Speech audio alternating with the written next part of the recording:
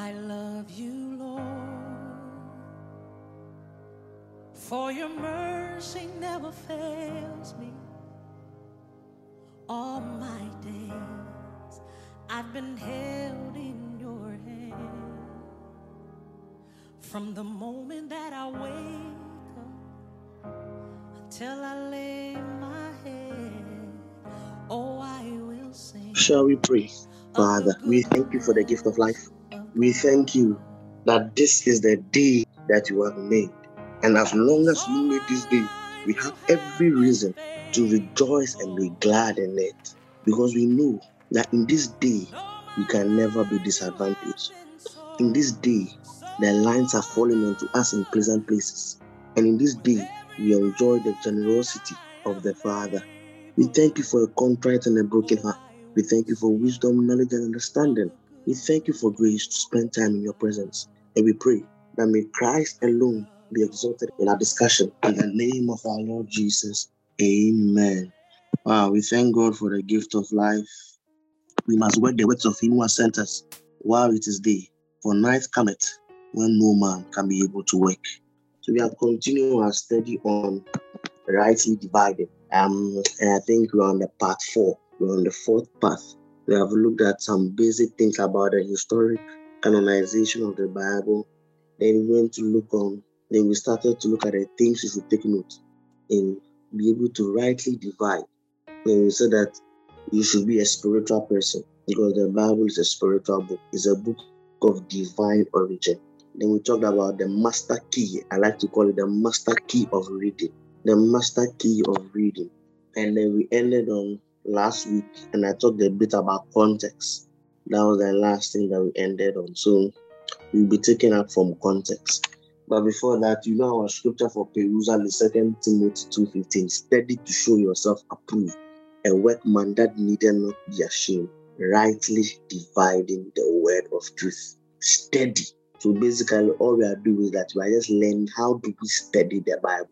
Because when we study it, that we'll be able to rightly divide it. And we said the first thing that we need to know in studying the Bible is that the person studying the Bible must be a spiritual person. You must be alive and active in the spirit. You must be a man of prayer. You must be a man of fellowship. What you do is that in prayer and fellowship, you raise your spiritual antenna, if I should say. So you are able to easily pick up frequencies, heavenly frequencies.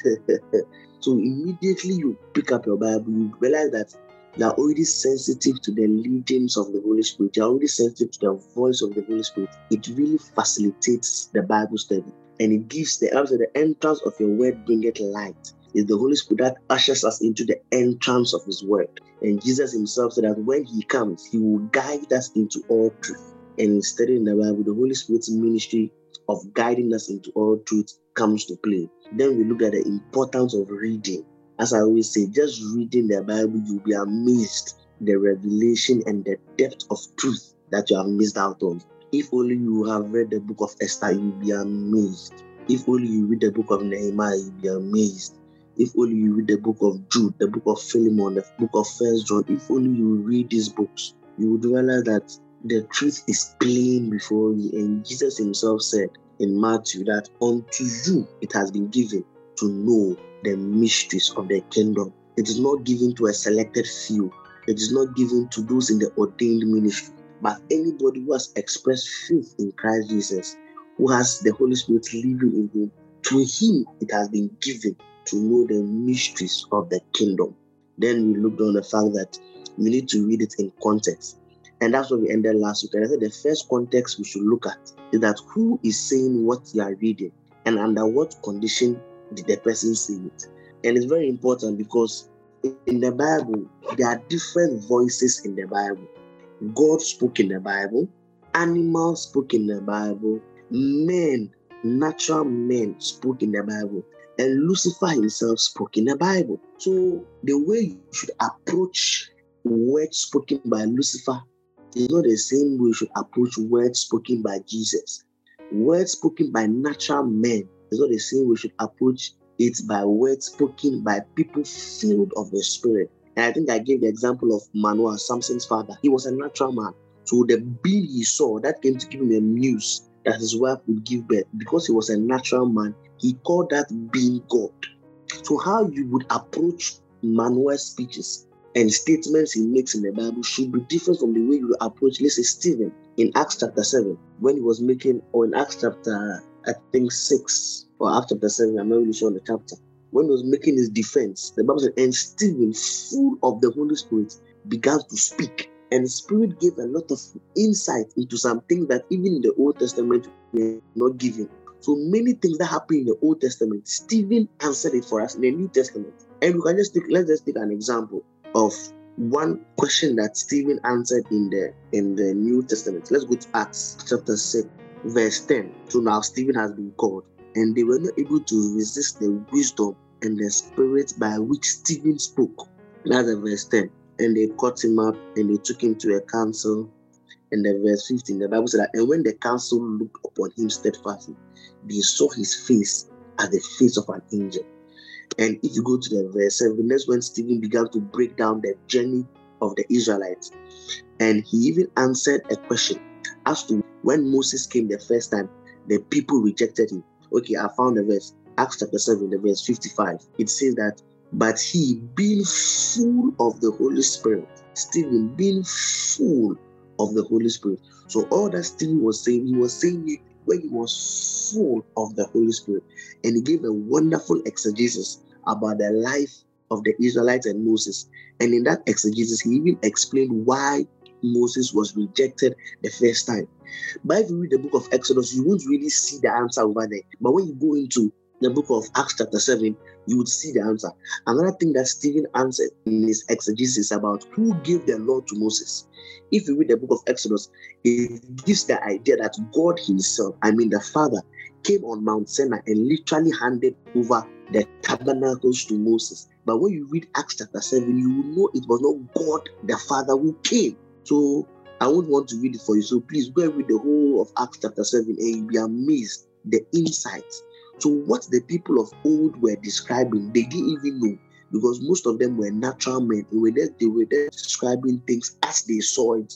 But Stephen, being full of the Holy Spirit, began to give wonderful revelation. And so many things, as I said, he answered. And the two one that I liked so much about, one, who gave Moses the law on Mount Sinai? It wasn't the Father.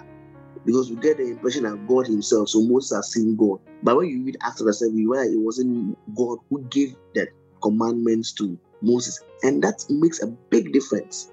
Hopefully one day when we do the law and grace, we will answer that question. So you see, just by reading the Bible, you get to realize that so many questions that you are seeing, the answer is in the Bible. So that's the first thing you should know about context. I know when we talk about context, most people are only narrowed to the pretext and the post-text, as in what was said before and what was said after. But that is not alone. Now, the second thing you should know about context in reading the Bible is that the fact that the Bible described an activity or a behavior of somebody doesn't mean that the Bible is endorsing it or prescribing it for you. You should know that. The fact that the Bible is describing something or a behavior of people, or of its heroes, if I should say, doesn't mean that the Bible is endorsing it or the Bible is prescribing it. So the fact that Noah drank wine, and we know that Noah was a righteous man, Noah was a man who was used by God. The fact that Noah drank wine doesn't endorse or validate the drinking of wine. And I'm not going to answer whether drinking wine is correct or not. Rightly divided, you'll be able to find your answer. And even from the same story, you know what happened after Noah drank wine. And that is where we are even deriving the theory that the black race was cursed because of the pronouncement Noah made. And you know what happened to him and his daughters. So the fact that the Bible is describing what Noah did doesn't mean that the Bible is endorsing what Noah did. Judah slept with his daughter-in-law. You know, the daughter-in-law, the husband died because of an abomination he did, and the Lord struck him. And he realized that, Charlie, if she doesn't do what, she won't get a son. And she dressed like a prostitute, and she went to the gate of the city. And when Judah saw her thinking that she was a prostitute, he slept with her. But Judah is one of our heroes of faith. So the fact that he's doing that is not endorsing what he did. The fact that people in the Bible, great men of God, God and men use, people that we honor and respect, the fact that they practice polygamy doesn't endorse polygamy. The fact they did certain activities doesn't endorse it. So the Bible is just describing to us certain things that people did. Even Peter in the New Testament, at a point he was being hypocritical, that Paul had to confront him. So you need to understand this thing. Frankly speaking, if you are writing your own book, you would realize how biased you would be. Maybe you are like David, you went to sleep with somebody's wife, you'll be sugarcoating it. You won't say it as plain as it is. You won't accept guilt, but you like to play the victim. But the Bible didn't play the victim for any of our heroes. And that's very important. So we should need to understand that the fact that the Bible described something doesn't mean that it is prescribing something. Full stop. So the next thing we need to understand about context is that every subject in the Bible is situated in a context. What do I mean by that? You don't take one scripture that is said about something to establish a doctrine, and that falls under reading. So if you want to study about marriage, you don't just take one statement somebody made or one practice somebody did to form a doctrine of marriage. So I always tell people one of the simplest ways to study the Bible. So let's say the topic of marriage. What do? You start from Genesis to Revelation. You note down everything that is said about marriage. One, and you note down every situation that explains the condition of marriage. If you want to study about tithing, you must note down all the scripture that talks about tithing, and you must note down all the scenarios that describe tithing. So you note them down, and now thank God for the internet. It's not a difficult thing to do. Thank God for Bible apps. You can easily do this search. So you must write down all these scriptures. Then you begin to take them one after the other, and you put them together in the context of one, who is speaking, what condition the person was speaking. That's one. Two, you take them in the context of, are they describing it or they are prescribing it? That's two. And three, you take it in the context of dispensation. That is very important, but that's a whole topic on its own. And basically, I'll just narrow everything into two dispensations. Every school of thought have their own dispensation. But for the sake of this study, when I'm talking about dispensation, I'm talking about either the law or grace. So you should note this thing down. So let's take the example of marriage. A time people came to ask Jesus something about marriage, about divorce. And Jesus gave a wonderful answer. He said, Moses permitted you people to do something because of the hardened nature of your heart. This is very, very important. So Moses gave an instruction to the people of Israel to divorce their wives under certain conditions. And they came to ask Jesus about it. And Jesus gave us an insight that the thing that Moses wrote, he didn't write it because that was the original intent or that was the actual will of God, but because of the hardened nature of your heart. And this is very important, especially in understanding the Old Testament, because many of the things God told the people of the Israelites were because of the state of their hearts. And it's very important, especially when it comes to holiness, because God at that time, let me just try and deviate a bit. God at that time was helping the people of Israel renew their minds, because these are people that have spent over 400 years in slavery. And God wanted to simply teach these people that there's a difference between holy and unholy. There's a difference between a life called to live for God and a life not called to live for God. So God, in his attempt to train people, you see, it's like if you have a child, I'm not sure if I'm getting the phrase right, but I have to call potty training or something. Like if you want to teach your child how to use a washroom, so first you won't let the baby go to the washroom, you give the baby a pot, hoping that whenever the child wants to pee, the pot will be something mobile and close, so that the child will be using the pot. The pot is not the real thing. The pot is not the WC, it's not the main deal. But the pot is simply to train the child that when you want to ease yourself, this is what you must do. Then what do? You gradually wean the child, W-E-A-N, weaning. I think they usually use in agricultural setting among farm animals. So God was actually weaning the Israelites to a particular land. And if you if you are taking notes, last week I gave a principle that God operates by. Talking about Father, when God wants to teach us something, he teaches us from the physical to the spiritual.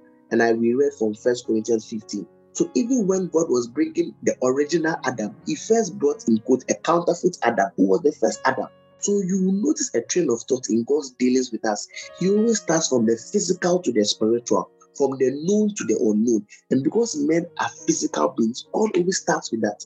So God, in training the Israelites about the fact that they are a called generation, they are called people, God was clearly telling them that everything is not normal. So God started telling them that there are certain food that is holy and certain food that is not holy. There are certain animals that are holy, certain animals are not holy. Remember, God created all these animals. God created everything. So then why would He create something unholy? Remember, in the creation story, He created all things. He said they are very good or they are good. But God was just simply teaching them how to lose appetite for the things of Egypt. So God intentionally did not make them eat anything that they were eating in Egypt, just so that they would lose their taste buds for Egypt. And it's the same thing that's happening to us as Africans. That is why we have a strong taste for foreign goods. You don't find this thing elsewhere. We have to do adverts, patronize made in Ghana or patronize made in Ghana. Why? Because for several years, we have been in bondage of slavery. And due to that, we have a taste for everything. It is so sad that people want their children to have a particular accent because they don't like the Ghanaian accent. So we call them Lafa, locally acquired foreign accents. People are even, Ghanaians are even ashamed for their children to have the local accent because they think the local accent is inferior to a foreign accent. And the same thing that God was trying to do with the Israelites. Look at the way we have to make noise. Buy made in Ghana shoe, buy made in Ghana rice, buy made in Ghana. Do you think when you go to Germany or when you go to Russia, or when you go to England or when you go to Japan, look at Japan, the cars they were bringing. When Japan started producing cars, everybody was laughing at them, but they were patronizing their own cars. And today everybody's buying Toyota car because or buying Japan car because the fuel consumption in the West is cheaper as compared to the American models and I think the German models. I'm not really good in cars, so please, if I'm getting it wrong, don't come and attack me. But you see, because we have developed an affinity for the white man, up till now, several years after independence, we are still battling this thing. Look at our educational system. Look at our language system.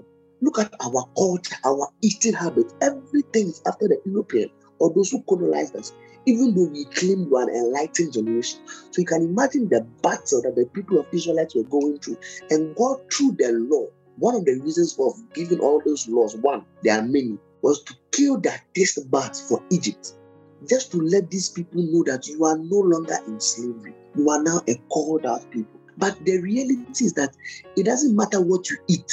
Jesus himself clearly answered this, I think, in Matthew 13. Saying that it's not what enters your mouth that defiles you, but it's what comes out of your mouth. But God, in potty training us, I don't know if I'm getting the right word, or in training us, started telling us that first, some fish is good, some type of fish is not good, fish with scale is good, fish without scale is good. This is good. God was just simply teaching us about the fact that there's a difference between holiness and unholiness. But whether you eat this meat or you don't eat this meat, it has absolutely nothing to do with the work of God or nothing to do with the life of God. So this, I think, let's just read that scripture because I know people have an issue with food, and I'll get to clothing. In Matthew 13, Jesus answered it. It can't. I remember when somebody approached me about this question, and the person belonged to a group of denominational belief in those things, and I knew how these arguments or how these discussions can go. So I didn't even bother to engage in a discussion. I just sent the person a text that, Charlie, read it for yourself. Oh, nah. Matthew 15 verse 11. So let's start from the verse 10. Wow, what is this? So this is just so sweet. Look at the verse 10. If I try and read Matthew 15, because Jesus tackles the issue about the law. And it says, and he called the multitude and said, hear and understand. The Bible here. As I said, simply reading, you will see all the answers I'm looking for. Matthew 15, verse 10. It says, hear and understand. Not that which goes into the mouth defiles a man, but that which comes out of his mouth, this is what defiles a man. So it is not the food you eat, it's not the fish you eat. Whether the fish has scales or it doesn't have scales, that is not what makes you accepted before God. Neither is it what makes you defiled or not. And we should appreciate these things. So when you are reading the Bible, you should read it in the context of who is saying, under what condition that one, is it describing or prescribing something, and under which dispensation. Is it the dispensation of the law or the dispensation of grace? So as I said, let's say you want to study on marriage, you must note down every single scripture. It's like I'm giving too many marriage. Let's say holiness. If you want to study about holiness, you must note down every single scripture about holiness and every single scenario that paints the picture about holiness. And you begin to read all of them and know what all of them are saying, and you begin to situate it in context. So that is why you can't just read a portion and come up with the doctrine of holiness and come up with the doctrine of marriage. So as I said, I just remember coming back to the same Jesus thing. He said that Jesus said, and because of the hardened nature of your heart, Moses permitted you to divorce under this condition. But Jesus said something that in the beginning it was not so. And this is a very important thing, even among Bible scholars. I think it's called the law of first mention. It's a very important principle in studying the Bible. Whenever you want to study about something, look at the first time that word was used. And I think last week I gave the example of holiness. The first time the word holiness was used was in Exodus chapter 3, when God was telling Moses that the land in which you are standing is a holy ground, automatically debunking the issue that holiness doesn't just deal with sin, or holiness is not talking about sinlessness. If you want to talk about marriage, go to the first time the idea or the word marriage was introduced and begin to build your study. So by the time you go through scripture and note down all these things about the topic you want to study, you put all together through the agency of the Spirit and of reading, and in context, you'll be amazed. So please, give yourself a personal assignment. There's a particular topic you're finding difficult. It can be tithing. It can be holiness. It can be being born again. It can be salvation. It can be the blood of Jesus. How do we use the blood of Jesus and the blood of bulls? You can give yourself a personal study. Give yourself 1 month. Maybe the story about rapture or about Trinity. And you'll be amazed that all these things we think they are difficult is simply because you have not committed yourself to the studying of the word. That's why it looks ferocious in your eyes. I don't know if ferocious is a good word, but it's a word. And the last thing about context, and it's one of my personal favorites, is that one way to read the Bible in context is to put yourself in the story. And this is very important for me personally. The reason why many of us, the Bible does not breathe life to us is because when we are reading the Bible, we disassociate ourselves from what we are reading. That is why people are going through issues in life and they don't seem to find the solution they are going through in scripture, because they think that the life they are living or the life they are experiencing is very different from the life in the Bible. And this is one of the reasons why Jesus came in the flesh, because he came to experience what we are experiencing so that he can be a qualified high priest. One of the qualifications of the high priest is that he must be from the people in order to represent the people. It's like democracy. The person must be a Ghanaian. I even heard that some offices in Ghana, if you have a double citizenship, you can't occupy. I don't know I don't know which office in particular, or that I don't know. By head, it's something like that. There's something like that thing. That if you are a double citizen, you can't occupy a certain position because you will not be. I know the main reason is because of treason or whatever. But if you want to represent the people, you must be from the people. So Jesus came to share in our pain. So when you are dealing with rejection, Jesus is able to comfort you because he himself has been rejected before. When you look like a child in a broken home, Jesus understands it because he himself, he was being mocked as the son of Mary. That's how the way they describe Jesus, the son of Mary. And it was an insult if you understand the Jewish culture and you'll be doing culture. Because they are mostly called the son of your father. So people are teasing him as the son of Mary, meaning that they don't even know who your father is. Some say, in other words, in current day, they'll be calling Jesus a bastard. But you see, because we don't put ourselves in the story, we are not able to receive what the Bible calls the comfort of Scripture. In Romans chapter 15, that these things were written for our sake, that through the learning we will be able to be comforted. The story I like the most, and if you are listening to this podcast, I don't think there's an episode I've talked on without mentioning this guy's name, Joseph of the Old Testament. That guy is phenomenal. I just don't know how Joseph was able to go with God for 30 years. You see, if you begin to read the story of Joseph, putting yourself in that story, you'll be amazed that you have no reason to complain in life. You'll be amazed that you can never be disadvantaged in life, no matter your situation. Now think about it. Joseph had no Bible. Joseph did not have church service. Joseph did not have some krong. He did not have the Holy Spirit. Joseph had nothing to comfort him. Joseph had nobody to pray for him. Joseph had no scripture, nothing to read to give himself encouragement. The only thing Joseph had were 2 dreams. And I always ask myself this question: what showed that those 2 dreams were from God? Like, at a point, I was actually the thing I ate some banku of food that night, and I'm now seeing moon and stars. But what the meaning of moon and stars? But Joseph based his whole life on just 2 dreams. But look at your life. You have received prophecy upon prophecy. You have the Holy Spirit. You have Bible. You have podcast. You have church service. Yet still you doubt God. Yet still you get discouraged. Yet still you give up. Yet still you take shortcuts. But look at someone like Joseph. At the age of 16, betrayed by your brothers, sold into slavery. You were in, oh my God. You see, when you begin to put yourself in a story, you would realize how comforting it is. When you put yourself in the story of Noah, building an ark for over 100 years, and people are ridiculing you. Have you ever been laughed at before? Oh God. You see, because sometimes you think the experiences you are going through are unique. Maybe you are the only Christian in your family, and your siblings give a certain eye, or maybe your roommates are looking at you in a particular way. You feel awkward. You don't like to be ridiculed. Do you know the ridicule Noah went through? An old man building an ark because you said rain is coming. You see, when you begin to read the Bible in the context, when you begin to put yourself in that context, you'll be amazed how the scripture will comfort you, that there is no season of your life you are going through that is outside of the will of God for your life.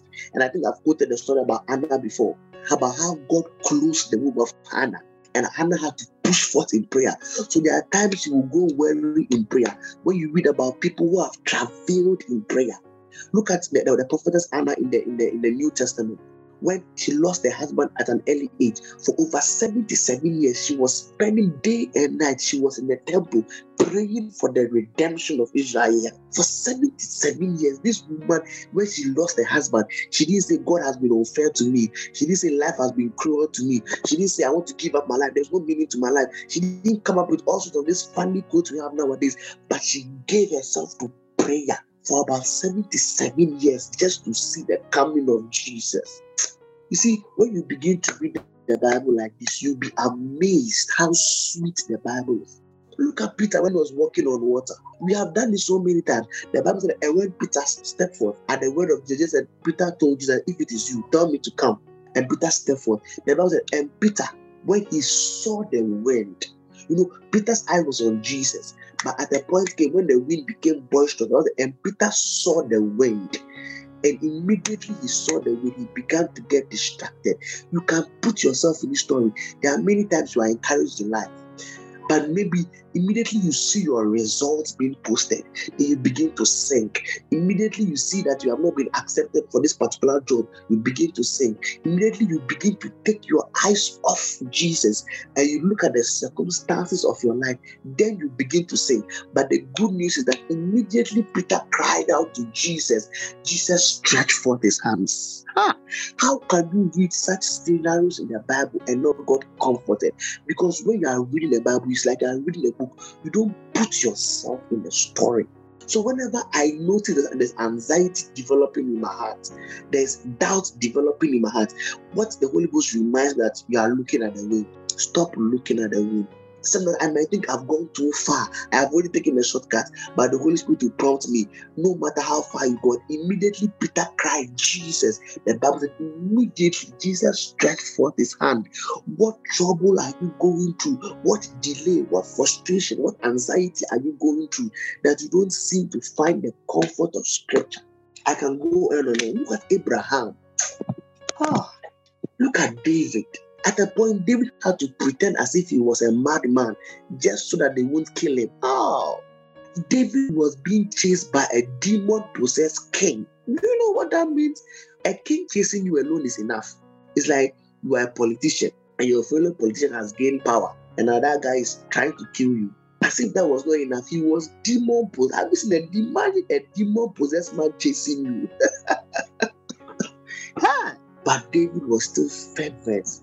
Look at the story of the life of the disciples. A young boy from Galilee just comes and says, follow me. and they leave everything they have and they follow Jesus. Yet God tells you to sacrifice 1 hour in prayer, and it seems so difficult for you. Put yourself in the scripture, and you'll be amazed how alive the word of God comes. I feel like preaching now. So that's just for context. Who is speaking, under what condition? Describe or prescribe. Read the scripture in the whole context of scripture. That means that don't just study or don't just make up doctrines based on 2 or 3 scriptures, but look at it in the body of scripture from Genesis to Revelation. And the final thing about context is that you put yourself in the story and you'll be amazed. The last thing we'll be looking out for tonight, and this is what will also link us to next week's episode, is this thing when you are reading the Bible, for you to be able to rightly divide the Bible, especially for us English-speaking people. Always paint yourself that the Bible was not written in English. Please. If we don't appreciate, I know we know that the Bible was not written in English, but we don't appreciate how that influences our ability to rightly divide the word of truth. The Bible was not written in English. So please have that at the back of your mind. And knowing this will let you appreciate the importance of language and words and their meaning. Now, what do I mean? For example, in the English language, we have about 6,000 to 7,000 words. And words keep coming up every day. There's this saying that immediately the king makes a grammatical error, it becomes a new word. So if the Queen of England says stadium instead of saying stadia, automatically the dictionary has to include stadiums, not stadia. So I don't know if that's really true or it's just something that is there. But so even in words, every day new words are added to the language. I don't know if this is a word, like if it's an English word, but we have something called Suarez the ball.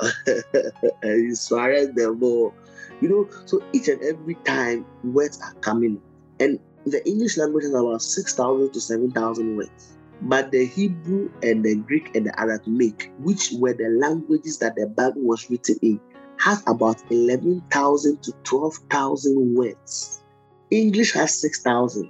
These other languages have about 11 to 12,000 words, meaning that these languages are more richer than the English. In fact, the English language is not a rich language. Most of us that are English speaking, we think the English language is dope, but unfortunately, if you Google, English is not the most common language spoken in the world. If you can Google that, you'll be amazed.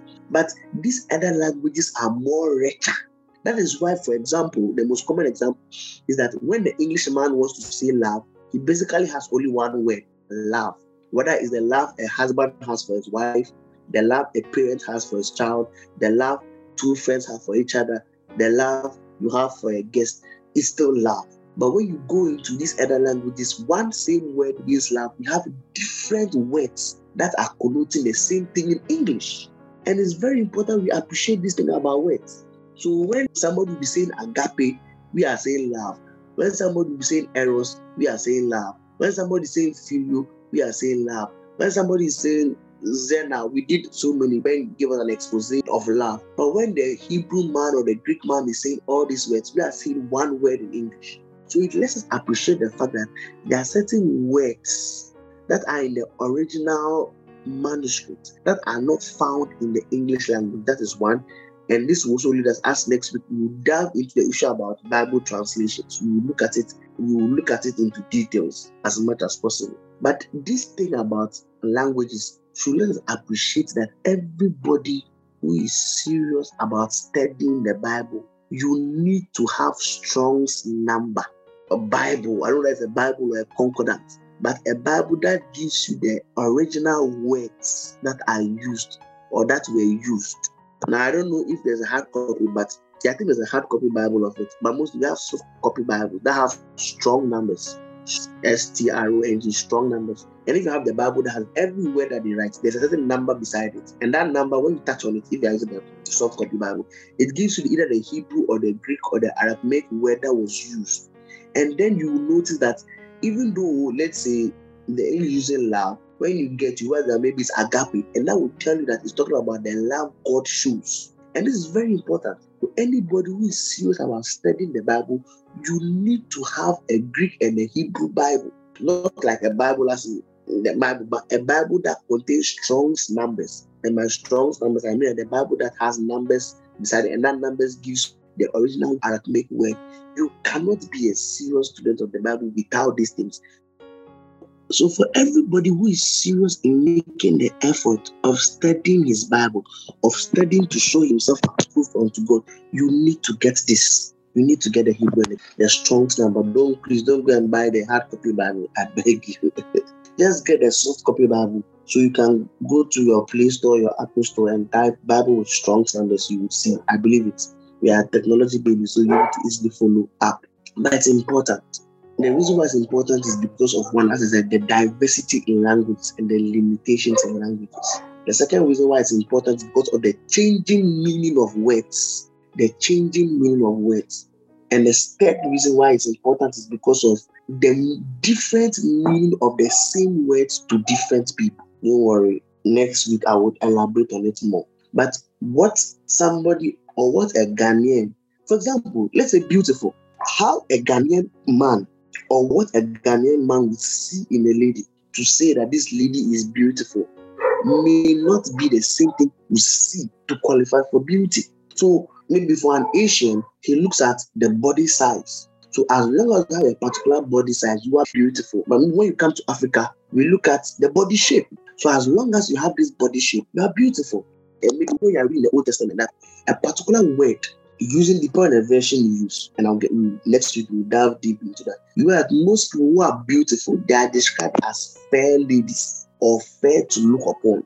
Especially if you use the King James version of the Bible, you would realize that most often they use the word she was a fair lady.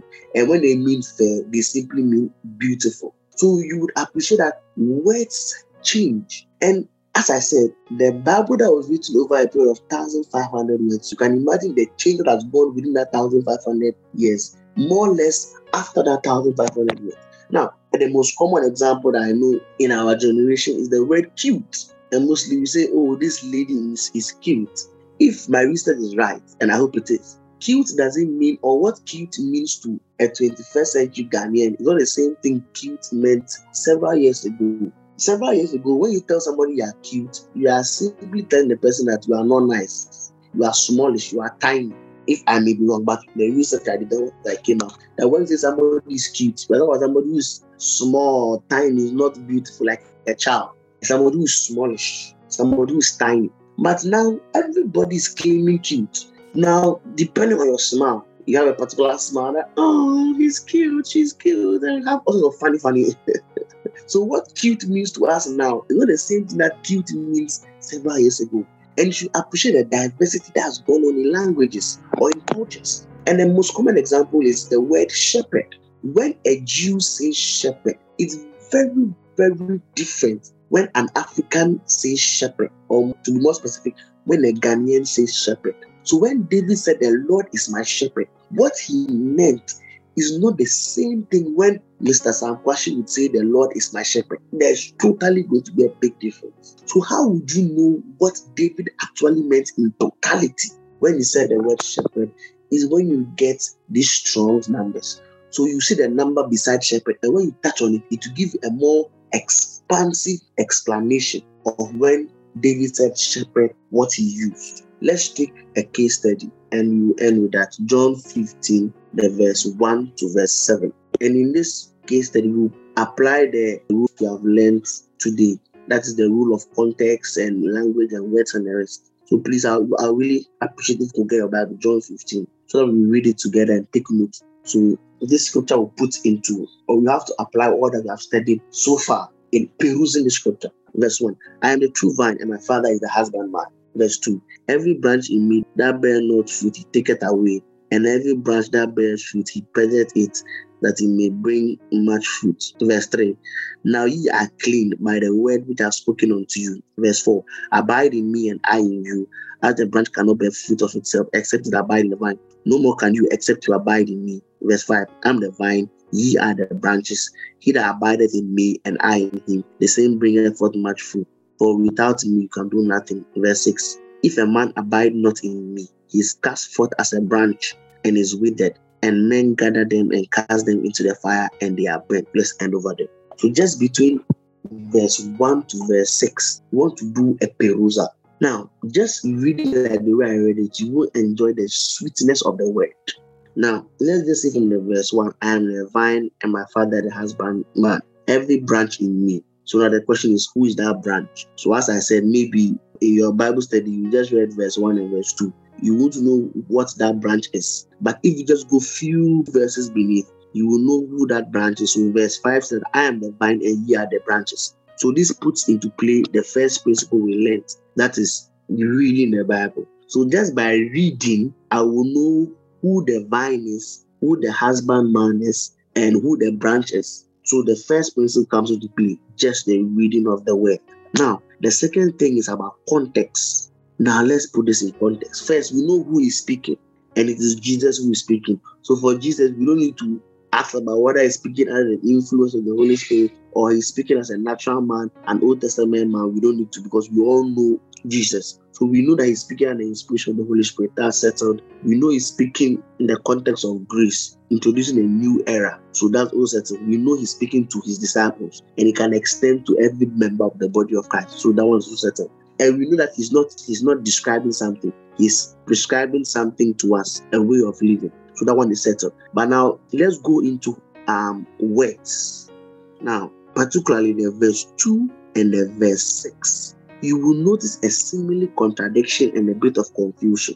Verse 2 is saying, every branch in me. Now remember, verse 5 is saying that we are the branch. So every branch in me that beareth not fruit, he taketh away. And every branch that bears fruit, he purgeth, that he may bring forth much fruit. So just reading this verse, it tells us that if you are not a fruitful Christian, Jesus takes you away. He clears you. He doesn't need you. You are useless to this. That's what it presupposes when you just read it. Look at the verse 6.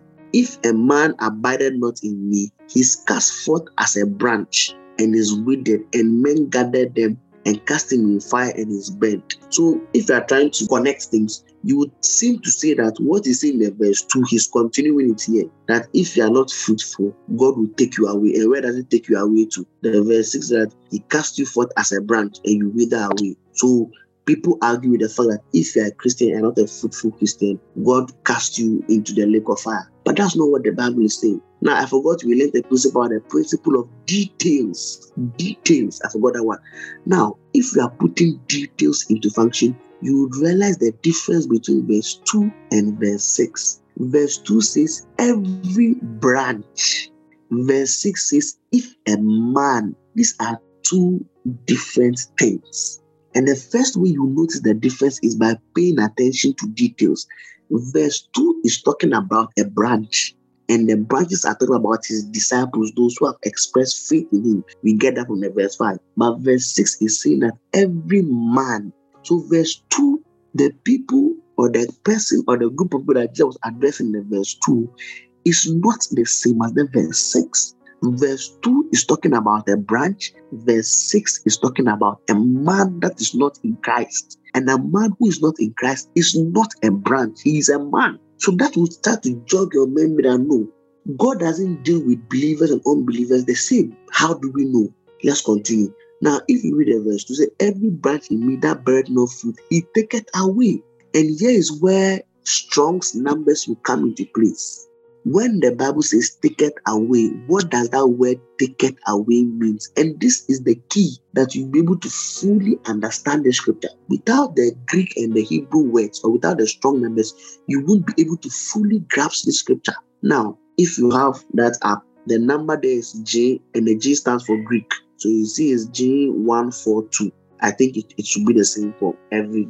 I don't know if it's the same, but in case you are having the same thing, the Greek or the number is J142, J standing for Greek. In the Old Testament, you see H standing for Hebrew, and in some instance, you see A for Aramaic. So if you touch the Strong number, it gives you the Greek word that was used, and the word there is AIRO. Now, when you read the meaning of the word, it means that to raise or to lift something up, to keep something in suspense. That is if you are a Greek person. Now, the same Strong's numbers, it gives you the Hebrew. So when a Greek man uses the word arrow, he's talking about as AIRO. To a Greek, it means to lift something up, to keep something in suspense. and to raise something up. So that word in Greek, the Hebrew word is, I don't know if your strong number has it. So for that one, the Hebrew word is, they have written H, standing for Hebrew, and the number is 5375. I don't know if you're having the same numbers, but I would really encourage you to download a Bible with the Strong's numbers. And you realize that the word means to expatiate from sin, to bear with, to carry, lift, or to lose, or to remove something away. And now this answers the riddle. So having this understanding, let's read the scripture again. Every branch in me that is not bearing fruit, God lifts up, God raises, God removes away from sin, God suspends. So now you are, the meaning is different. Because to an Englishman, when he sees take it away, his mind goes to what is in verse 6. He's cast forth. But the word take it away doesn't mean that God is going to cast you forth. And now applying context again, you would realize that Jesus was talking in a sense of agriculture. And this will help you. If you did agric a bit, you know about the agricultural practice, mostly when you are doing layering, or we have some plants that are creeping plants. I think like tomato. So at a point in the life cycle of a tomato, the tomato branches begin to creep on the floor. And what happens is that because they are on the floor, they are easily prone to the attacks of insects. And they are easily mixed with the soil, so they are not able to grow fully. So what does the husbandman do? The husbandman raises up the branch and supports the branch with a stick, so that the branch is disassociated from the soil, and so that it exempts the branch and subsequently the fruit from the effects of insects that chew up the fruit. And this is simply what Jesus was saying in the verse 2. That every branch that does not bear fruit, the reason why you are not bearing fruit is because of your intermingling with sin, is because you have become a friend to the world. So what would God do? He would raise you up, He would suspend you, He would support you, or He would take you away from what is causing you to backslide. God does not throw away a believer. And how will God take you up? One is by bringing some friends your way. Is by taking away certain friends from you. Is by introducing you to a certain environment. That's why sometimes we go through hard seasons in our life. Remember, when we were doing the wilderness, we talked about the fact that why did God take the Israelites through the wilderness? Is because He considered them His children. And this talks about the discipline work of a father. So that if you're having a child and your child is behaving stubborn because of the friends in the neighborhood, what do? You take the child to another neighborhood, or you take the child to a boarding school, but you just take the child away from the environment that is causing him to play the buffoonery. And that is simply what Jesus was saying, that every branch, and a branch is somebody who is in the vine. If you are a branch and you are not bearing fruit, it's because you are intermingling with sin. It's because your branch has fallen down and is in the soil and insects are chewing it up. So God takes a stick, I think it's called staking, and they tie you around the stick. They give you a support system. God will introduce you into fellowship with certain people. God will introduce you to a church. God will introduce you to somewhere. He will take you away from somewhere and place you into an environment where you can flourish. And that is simply what God is saying. But when we go to the verse 6, He says, if a man, so now Jesus is not talking about a Christian, He's talking about a normal man. And He says, abides not in me. But Jesus is saying that the way somebody will take a branch and throw the branch away, particularly when they are doing pruning, they cut off unwanted branches and they bundle it together and they bend. He said that the same way a farmer would prune or cut off a branch, bundle it together and throw it away. That same attitude is the same way God would deal with any person who is not connected to Him. So Christians do not go to hell. And now when you say Christians, because of how diluted the word has become, we have to add spiritual Christian, God-fearing Christian, faithful Christian, blah, blah, blah Christian. A Christian is spirit-filled. A Christian is serving the Lord. A Christian is a person who does all these things. But now, because everybody has their tag, we need to qualify spirit-filled, Holy Ghost, whatever. But a Christian in this pure sense.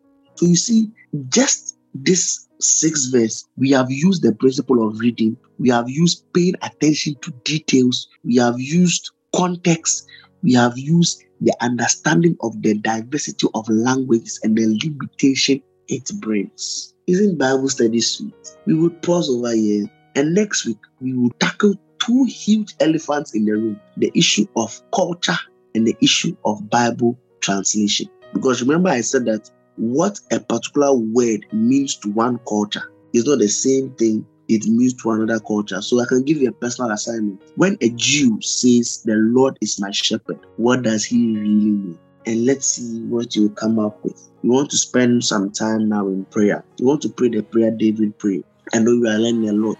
You want to pray that, Father, open down my eyes that I may behold wondrous things in your word, because we know that the entrance of your word bringeth forth light, and it brings understanding to the simple. We need that light to guide our path. We need that light to be able to make right decisions. Jesus said that ye err because you know not the truth, nor the power of God. And the only way we can know the truth is by having entrance into his word that bringeth forth light. Father, we pray that you would open our eyes, Lord. Anoint our eyes with eye salve that we may see. We have studied about the importance of seeing, and we said that spiritually, anything you cannot see, you cannot possess. So always revelation precedes possession. So God told Abraham, as long as your eyes can see. Elijah told Elisha, if you can see me go, you can attain it. If only we can see. And Jesus said, if a man can see the kingdom of God, he can enter it. We pray that God will anoint our eyes that we might see the mysteries in the kingdom, because unto us it has been given to know the mysteries of the kingdom. Father, anoint our eyes. May we have eyes that see. May we have ears that hear. May we have senses that are responsive and receptive to your dealings. That whenever we want to spend time in fellowshipping with your word, you will bring forth light. You will flood the eyes of our understanding with light, that we may get access to your mystery. Revelation is the key to possession. Revelation brings stability and fruitfulness in our lives. Father, open down our eyes. Open the eyes of every listener in the name of Jesus. Father, may we get access to the mysteries of the kingdom, because the path of a righteous man is like that of a light, going brighter and brighter and brighter. We thank you that you have given us the arsenals of victory in this life, and we know that we are more than conquerors. In the name of our Lord Jesus, amen. Wow. We thank God so much. I think today has been a little bit heavier than last week. But please feel free to listen over and over again to be sure that you are really getting what you are teaching and what you are studying. And feel free, if you have any questions, you can contact us on the Telegram channel, The Household of the Father. You just search for it and you'll be able to find us. Please put these things into practice, because you'll be amazed. You'll be amazed. And remember, in this week, in this new month, remember to give God your very best, and to make sure that you owe no man nothing but love. Bye-bye, and see you next week. Bye.